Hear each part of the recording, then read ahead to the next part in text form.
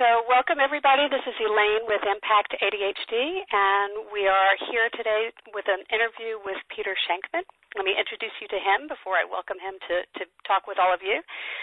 Peter is an entrepreneur, a CEO. He's a runner, a skydiver, a podcaster. He's a triathlete. Most of all, for our audience, he's also a dad, so he understands the life that we all lead, trying to manage ADD with ourselves and potentially with our kids. Peter is the founder of Shankman's Breakthrough. It's a private online entrepreneur company, so he works with hundreds of members around the world and in that entrepreneurial realm. And he's probably best known for creating something called Help a Reporter Out. We refer to it as HARO, which is the world's largest source repository. It fundamentally sort of shifted how journalists source their stories. It's a really great online resource for people in the media from all different directions. He's the author of 4 books. He's the host of this top-rated podcast called Faster Than Normal, and has really spent a lot of time in the last couple of years helping people understand ADHD, the gift that it brings rather than the curse. And so he's going to talk to us today about using ADHD to its full advantage, some life rules he brings to the table. Welcome, Peter. It's great to have you. Thanks so much. Good to be here. So tell us a little bit about your life rules for managing ADHD. You know, the thing about ADHD is it's very easy to do a million things at once, but the problem is that sometimes you can't do a million things at once. Sometimes you need to focus on just getting one thing done. You know, what I've figured out is that I call it elimination of choice. The more stuff I can get rid of, the less I have to think about first thing, the easier it is to get through things. You know, there's a great quote from an old movie called War Games where the computer learns that no one will win at nuclear war, and it says the only winning move is not to play. Right. And so I tend to abide by that. So some examples of that, you know, when I wake, I always want to go to the gym first thing in the morning. So to prevent myself from figuring out ways not to go to the gym, I sleep in my gym clothes. When I wake up, my sneakers go on within 10 seconds of hitting the floor, and I'm out the door. I get up around 3:30 in the morning because 3:30 in the morning. Yeah. So the best time for me to be able to go to the gym is first thing in the morning before my daughter wakes up. And so the only way for me to really do that is to leave my house around 3:30, 3:45 in the morning. I get to the gym, I get the workout in, and then my day is better. And I know it's a simple act of if this, then that. I know that if I don't work out, my day won't be good. If I do work out, it will be.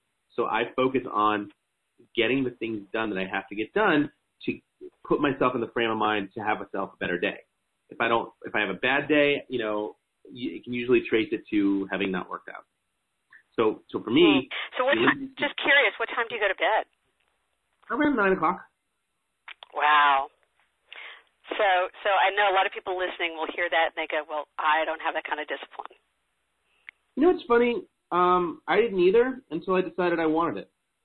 You know, my favorite conversation with this is when people say, oh, you know, I just don't have the time to do what you do. I'm like, well, it's really a bummer that you live in a world where the sun rotates faster around the earth, or the earth rotates faster around the sun than it does for me.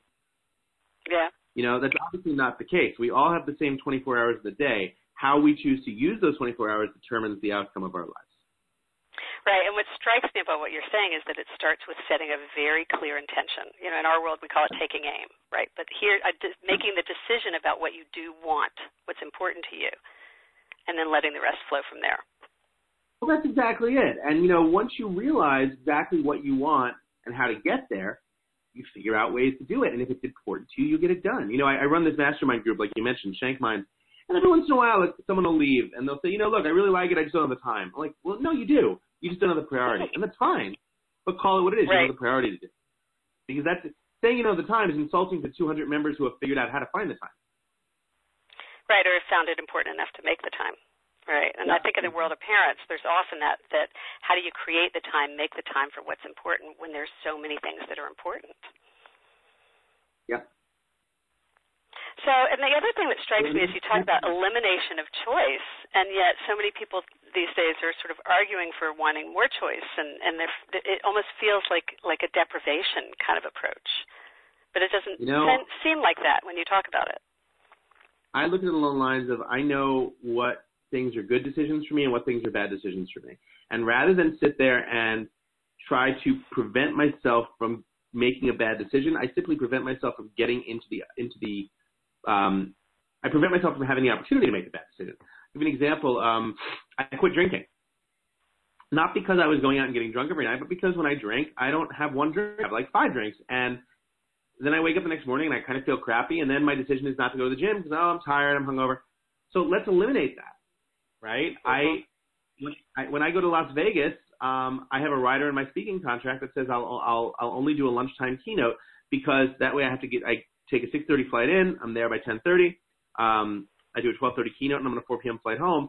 That eliminates my having to spend the night in Las Vegas where something good or bad may or may not happen. Why give myself that opportunity? Right. So by narrowing the field, you actually increase your opportunity to focus on what you want rather than sort of what's happening around you. So, yeah, I mean, just basically the premise of it is, not having to think about it eliminates it. If I had to think about it, would I do something stupid? Probably not. But let's eliminate that opportunity. Let's prevent that from happening to begin with so I don't have to think about it. The more I have to think about it, the more I can get in trouble, the more there's the opportunity to do something stupid. Eliminating the opportunity prevents that. Right. So preventing the opportunity to do something stupid enhances your opportunity to do what you want. Yep.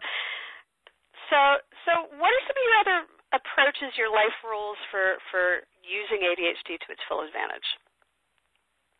Well, I think that, for me, I have to understand that I am, my brain moves very, very fast. And so I need to make sure that my brain is on a specific path. So, again, when I work, I make sure that I get into what I call a zone of focus, where I do things at times that only work for me. So, for instance, when I wrote my last best-selling book, I had 8 months to write it, and I procrastinated for 6.5 months. With 2 weeks before it was due, I booked a flight to Asia. I wrote chapters 1 through 5 on the flight out. I landed in Asia. I went to the lounge. I had a coffee. I got back on the same seat 2 hours later, wrote the second half of the book, came home with the book. That's the only way I know how to work. Uninterrupted, and it works. I spent $5,000 on a business class ticket for no other reason than to write a book, and it worked perfectly. You have to understand that some of the things you're going to do when you're ADHD seem very strange, but they are the right things to do if they work for you. So what helped you figure out what works for you and what doesn't? Because I think a lot of people wouldn't even be able to understand that you're sort of harnessing the power of hyperfocus in your zone of focus, right? But how do you get to that level of awareness? Trial and error. It really is trial and error. It's being able to realize what you need and what works for you and what doesn't work for you. Eliminate that which doesn't and increase that which does. I have very specific programs on my computer. I only use a program because one of the things it does, it shuts down the rest of the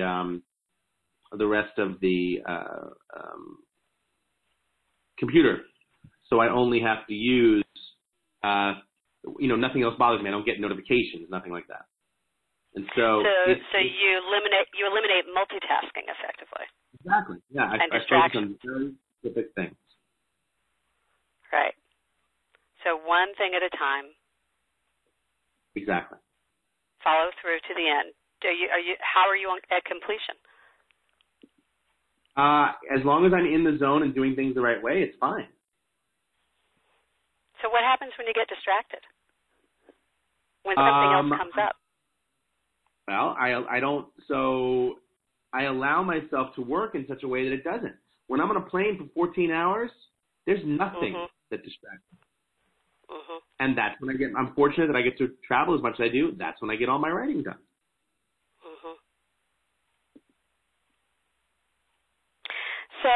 So there's a simplicity factor here. There's a clarity about really knowing what you're focusing on at any given moment, making the decision about what's going to have your attention. And that's what's really jumping out at me, is that you are deciding what to pay attention to. It's being aware of what works in your life and implementing that regardless of how annoying it might be or what people might think about it. So how do you handle it when life shifts? When your 3-year-old becomes a 13-year-old, for example. Like and your life modifies that way. Things change. And as things change, you alter your course, but you don't do it on a whim. I have a rule that anything I do cannot be changed midweek. Anything I do can be changed Saturday. Saturday. Yep. So give us an example. If I tell myself I want to bike 50 miles or 100 miles this week, I can't on Wednesday say, I'm going to change it to 50. I have to get through the 100, and then I have to go. Then on Saturday, after I do the 100, then I can say, okay, you know what? Next week I'll only do 50. Okay. So there's no changing of your mind, but you can change the future plan. Exactly. So what that does, if I say I'm going to go to the gym 5 times this week, I can't on Wednesday say I'm going to sleep in. And it prevents bargaining, which is hugely important. Say a little more. Well, you can always, you know what, I'll go to it's really early, I'm really tired, I'll go to the gym tonight. Bullshit, you're not going to go to the gym tonight. And you're not going to go to the gym tonight. So how do you hold yourself accountable to not bargaining? You have to say to yourself that you're not going to do it. I mean, I know it sounds ridiculously simple, but that's it. You're a grown-ass person. Make the decision and do it. Mm-hmm. I had a coach I worked with once. He used to say, make the decision and then make it right. Exactly. And you know what? You're going to screw up. That's fine. But you have to understand that at the end of the day, you're a product of your own decisions. Yeah. Okay, so we've got a couple. You had mentioned 4 life rules. I've heard elimination of choice, zone of focus, clarity of making a decision. What else? I would say the concept of, to go back to elimination of choice, elimination of extras. So if you look at my closet, I have 2 sides to my closet. One side says TV and speech, and the other side says office. TV and speech is button-down shirts, jackets, and jeans. Office is T-shirts and jeans. And that's it. Okay. I have a couple of suits that they sit in the back for high holidays. But if I had to go, look at that, there's a sweater. I remember that sweater. My friend Jenna gave me that sweater. Wow, I wonder how Jenna, let me look her up. It's 3 hours later, I haven't left the house. So you eliminate those things which take up time or make you create different choices and things like that and just, streamline, essentially. So what do you do with tchotchkes when people give you things? I give them away immediately. Immediately? Yep.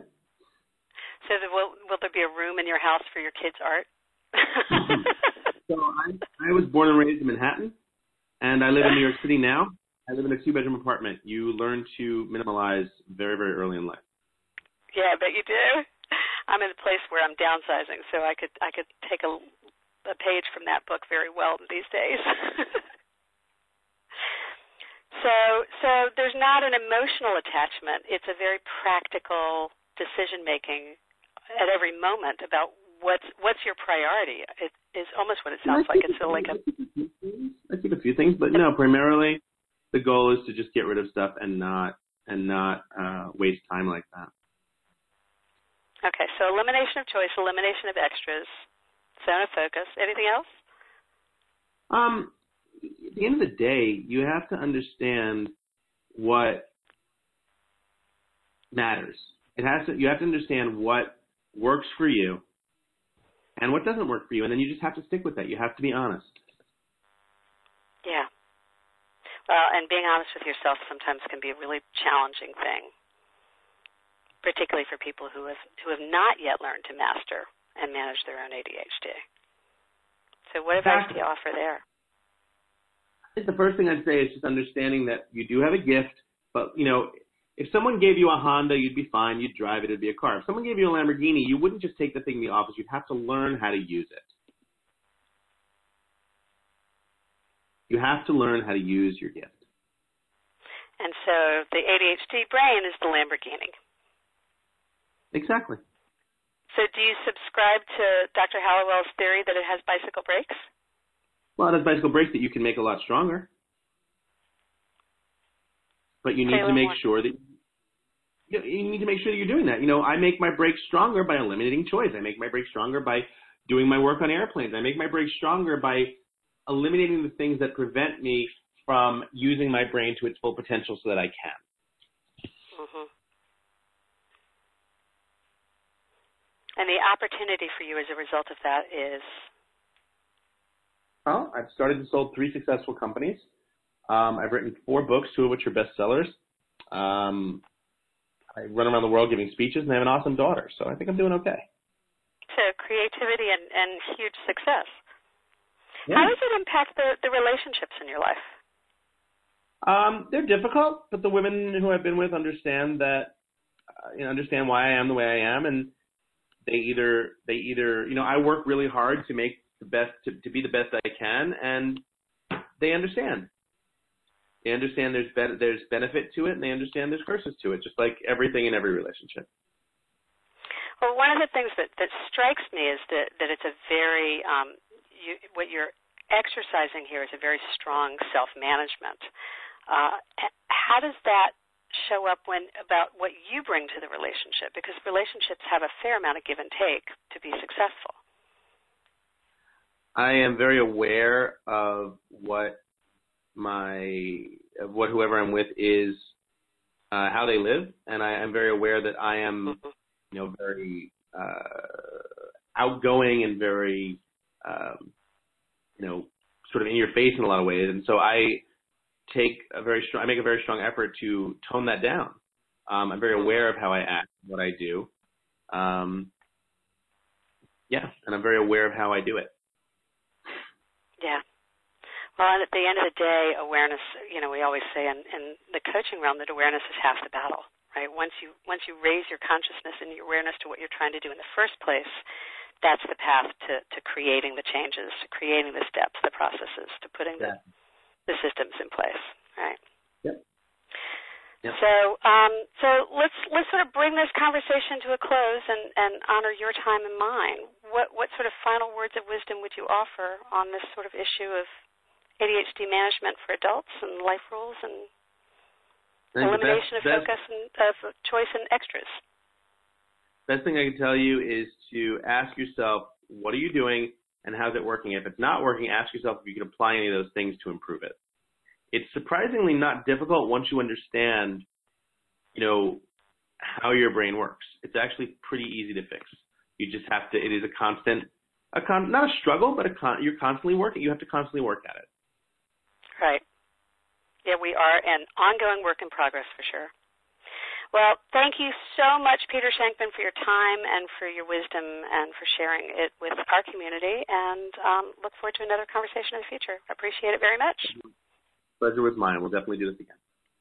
Take care. Bye. All right.